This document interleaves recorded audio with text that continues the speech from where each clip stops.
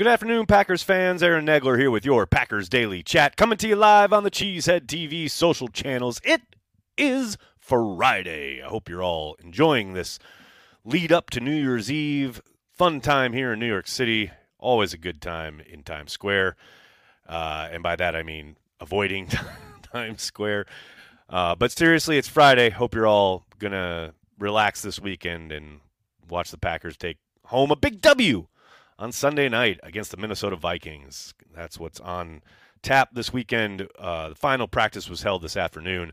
The good news, Jayden Reed, despite dealing with a couple different injuries, does not have an injury designation this coming after a game down in Carolina where he didn't participate. So his first catch on Sunday night will tie him with Sterling Sharpe for the franchise record for most catches in a rookie season. That's pretty damn exciting. On the bad side of things, Christian Watson and Dontavian Wicks both did not practice today. Now, on the injury report, Watson is listed as doubtful. No surprise there. But Wicks is listed as questionable, and Matt was asked about it at his presser, and it does sound like they're going to give him every opportunity right up until kickoff to be a go. I'm not holding my breath, however. Most likely both of those guys will be down. Luke Musgrave, who has practiced all week, also listed as doubtful. So it sure feels like his kind of return to the practice or return to the field as a member of the game day roster is probably still a week away. Been a long time since someone played after a doubtful designation. So Jordan Love and company are going to have to make do with what they got. Maybe Bo Melton has another good game in him. Aaron Jones obviously going to have to be heavily featured against a Vikings team that is banged up. Their defense, no question about it, got the better of the Packers the last time around. Will be playing at home. Noise will be a major factor. But they are banged up, and hopefully the Packers can try to take advantage of that, especially downfield against some of these pressure looks that the Vikings love to send. Not that it'll be easy, because it obviously won't be, but the way the Packers' offensive line has played and their protection has gone over the course of the last month plus or so, especially since that last Vikings game, I like their chances of being able to at least produce, a bit more than they did last time around when they scored 10 points and looked really bad in the first half doing so, and were unable to really crack the red zone code towards the end of that game. But that does, I think, set up really well for the Packers on offense. On defense, we all know that's another story. Jaren Hall, the rookie, getting his first start against the team where he made, a couple of his first plays against the Packers when he came in relief of an injured Kirk Cousins last time around. Obviously they didn't ask him to do a whole lot in that game, though Preston Smith did get him one time on a drop back as far as a strip sack fumble. You can bet a lot of what the Vikings will try to do is isolating Justin Jefferson, trying to get probably Hall out on the edge on rollouts, on boots, and things of that nature, trying to use his legs a lot, as much as they possibly can. I do not doubt for a moment that they will try to run some RPO-type stuff and probably get him out on the edge. This is a game where Preston, Lucas Van Ness, Rashawn Gary, all those ends are going to have to be very, very disciplined, stay home, and not let another Tommy DeVito happen to them, where they keep wide open rushing lanes available for a young quarterback who probably shouldn't look very good, but because he's playing the Green Bay Packers, we all know he's probably going to look pretty good. That's just the way this defense has played the last 3 or 4 weeks. Hello to everybody in the comment section. Hope you're all doing well. So good to see everybody. Got a super chat here from RJS. What's up? Sewell trade have anything to do with the issues we are seeing on defense? Have to think there was a leadership void after Sewell was moved. Still take the pick. We might be seeing some of the downside. I think, maybe long-term seeping into things, possibly. But, since the Sewell trade, we've also seen the Detroit game and the Chiefs game and guys like Carrington Valentine stepping up. And, is there an immediate effect as far as a lack of pop or passion or, the thing that really bugged me when the trade was first announced was like Sewell was like the one guy who really gave it down in and down out on defense in a way that popped off the screen, right? So in that regard, maybe But it's also, again, afforded you opportunities to have other young guys step in and get really valuable reps. Maybe something behind the scenes as far as, his vocal leadership. I guess it's a possibility. It's really hard to quantify, though. Yeah, it's hard to draw a straight line on that one. That would be my take on it. What else we got here, folks? What's my thoughts on Jair's suspension? Callum, we talked a lot about that on Packer Transplants. We got 2 videos up here on the channel you can check out on YouTube. I know you're on Facebook. Check out the Cheesehead TV YouTube channel. We got 2 full videos about it. Hoping for a heavy dose of Jones. Herb, I hear you. Aaron Jones clearly makes a big, big difference. You saw that down in Carolina. And it's not just, okay, yes, it's lovely to see him rip off a 40-yard run, but even the runs that are just like 4 or 5 yards are invaluable as far as keeping them ahead of the sticks and leaving the playbook open for Matt LaFleur. The things that really kill you are when you're handing it off and going for 1 yard or -1 yard, and now you're in second and 11, 12, what have you. Those are hard situations, but especially in Minnesota with that noise, with that environment, you want to stay ahead of the sticks, and Aaron Jones is a bit of a cheat code in that regard. So he will be invaluable on Sunday night, no doubt. Brett, I am begging Joe Barry to not line the safeties up in St. Paul. Man, I wish I could tell you to, expect something else, but I can't in good conscience say that that's going to happen because I fully expect the safeties to be lined up deep. When you need mealtime inspiration, it's worth shopping Kroger, where you'll find over 30,000 mouth-watering choices that excite your inner foodie. And no matter what tasty choice you make, you'll enjoy our everyday low prices, plus extra ways to save, like digital coupons worth over $600 each week. You can also save up to $1 off per gallon at the pump with fuel points. More savings and more inspiring flavors make shopping Kroger worth it every time. Kroger, fresh for everyone. Fuel restrictions apply.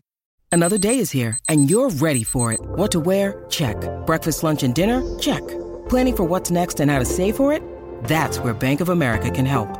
For your financial to-dos, Bank of America has experts ready to help get you closer to your goals.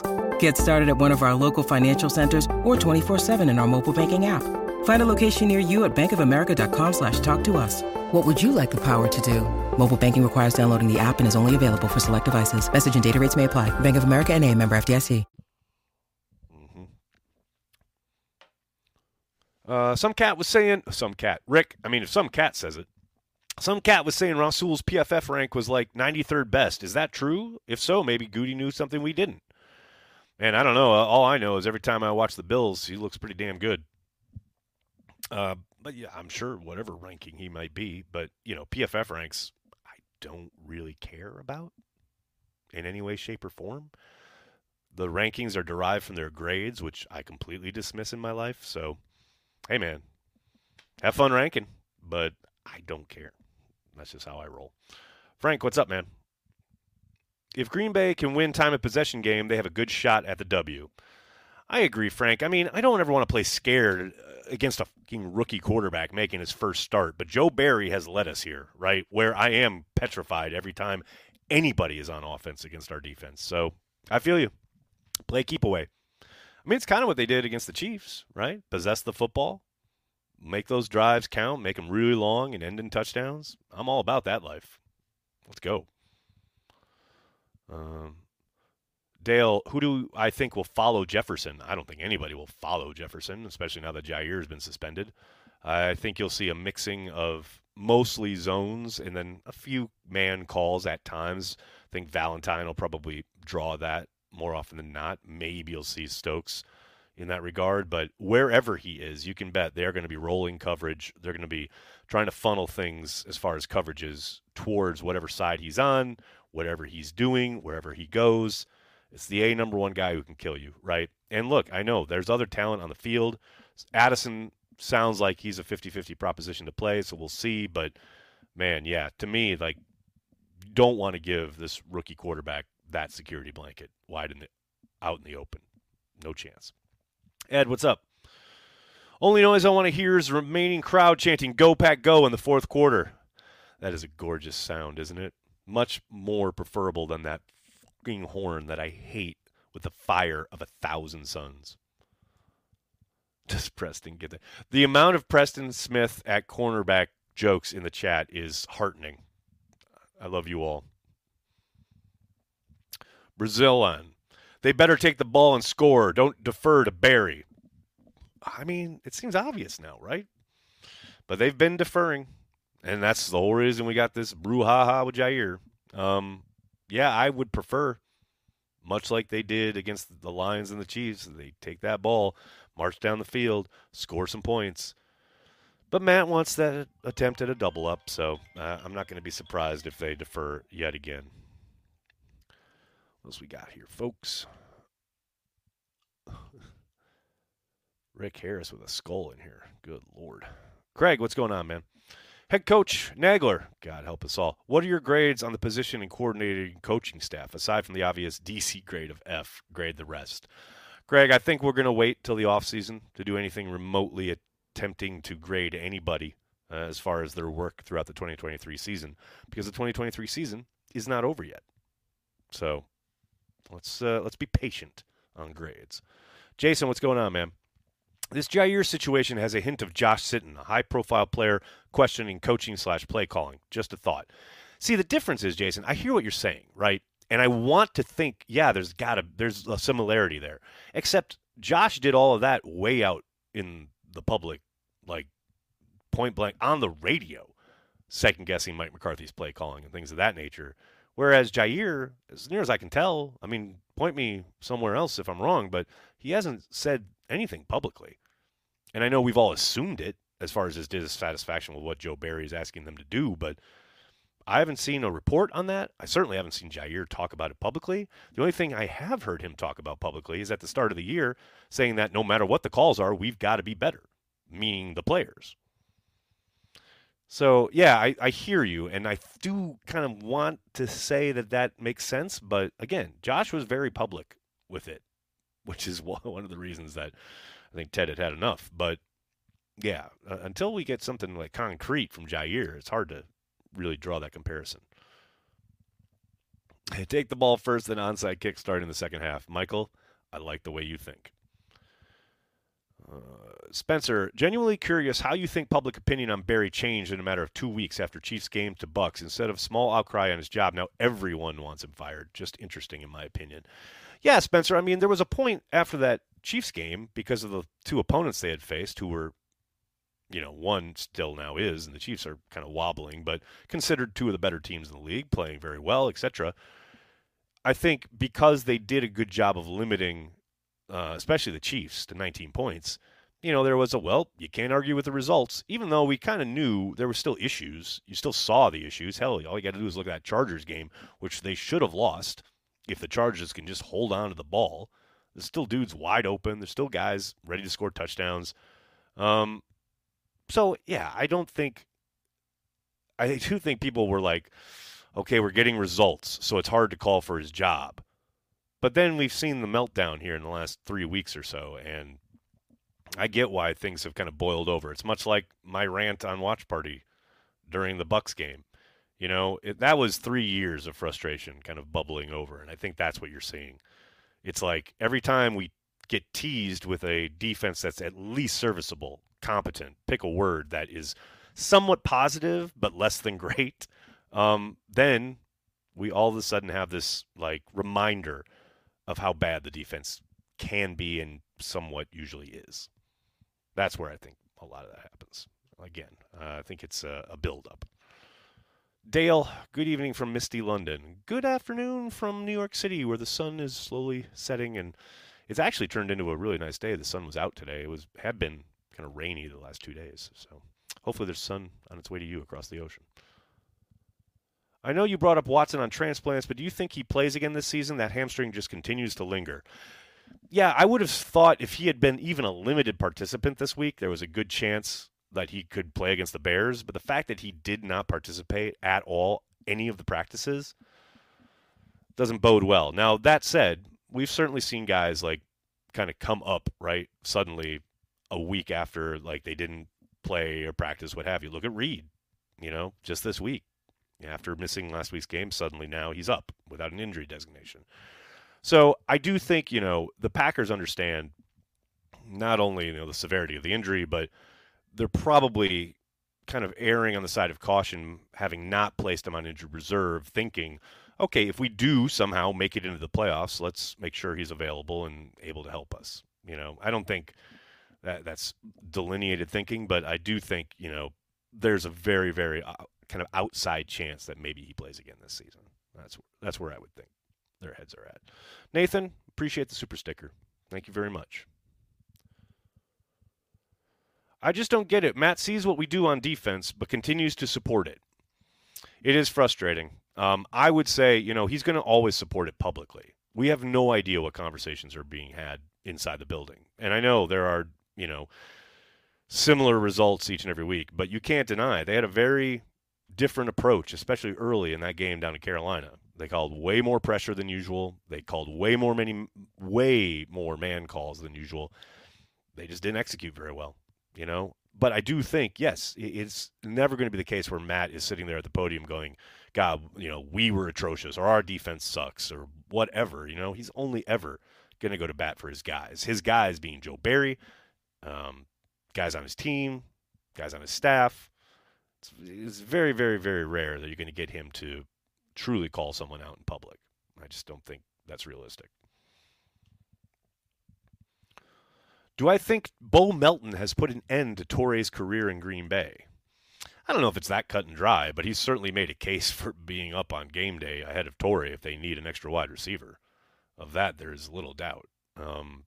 But yeah, I mean, if he gets a few more opportunities like he might on Sunday night and he keeps delivering, because that's the thing. Like, it's great that he had the game that he had. I'm very excited for him, but it's one game. You got to continue to produce when you're given the opportunity. And, I know it's not like Torre's like blowing the doors off or anything like that with his opportunities, but I just don't think it's as cut and dry off of one performance. But I tell you what, he keeps doing what he did down in Carolina. There's a chance. There's a chance, no doubt. On a scale of 1 to 10, how appealing is the 2024 Packers defensive coordinator job? I always love these questions. There are only 32 in the league, only 32 on earth. Like, if you're a defensive coach, yes. Would Vic Fangio want to come do it? Probably not, but he's got a gig, right? If you're a young up-and-comer, hell yes, you want to go in there and make your claim, turn this god-awful defense around. You'd be hailed as a hero. You kidding me? I think 99% of defensive coaches would love the opportunity to come to Green Bay and work with Kenny Clark. And yes, Jair Alexander, Rashawn Gary, Devontae Wyatt, Quay Walker. Like, there's talent there.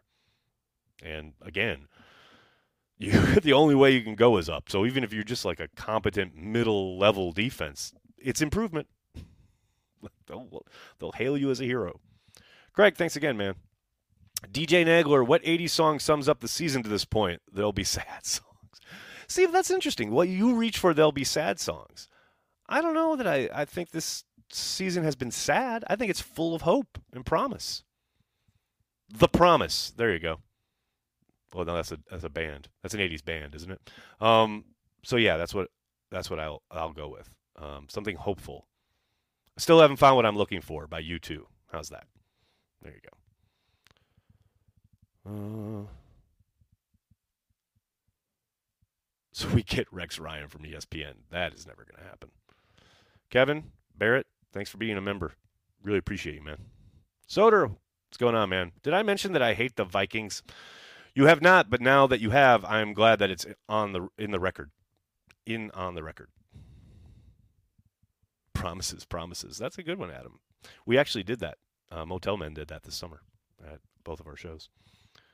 Zimmer. Paul, I've seen a lot of people mention the possibility because Zimmer had the interview on NFL Network, but two things there. One, I think he wants to be a head coach. I don't know if he's coming back to be a defensive coordinator, though maybe he is. I have no idea. And two, does anyone remember the frosty handshake between Zimmer and LaFleur? I think it was LaFleur's first or second year there when the Packers beat them in Minnesota, and like Zimmer barely looked at him. I don't know that Zimmer's coming to work for LaFleur, but stranger things have happened, I guess. Rex Ryan is washed. Yes, he is. That's all I'll say about that. With Rodgers being off the books next season, how much cap room will the Packers have next year, considering we'll probably part ways with 69 as well? I mean, I don't think that 69 thing is a foregone conclusion, at least not the way you're phrasing it there. I think there's a decent chance they get something done with Bakhtiari's contract to keep Bakhtiari around for another year. As far as Rodgers being off the book, yes, that will be a relief, but they've still got a lot to work through. It's not until 2025 when real cap relief arrives in Green Bay. So if you're expecting some kind of like windfall or big kind of, shopping spree in free agency, I'd temper those expectations a little bit. All right, everybody, I got to get going. I can't thank you enough for hanging out, talking Packers each and every day, Monday through Friday, right here on the Cheesehead TV social channels. Please do me a monster favor. Hit like on the video, subscribe to the channel, and then tell your friends and tell your family. Cheesehead TV, we are devoted to Green Bay Packers fans worldwide. Thanks a lot, everybody. Have a great night. I'll see you on Watch Party. Go Pack Go.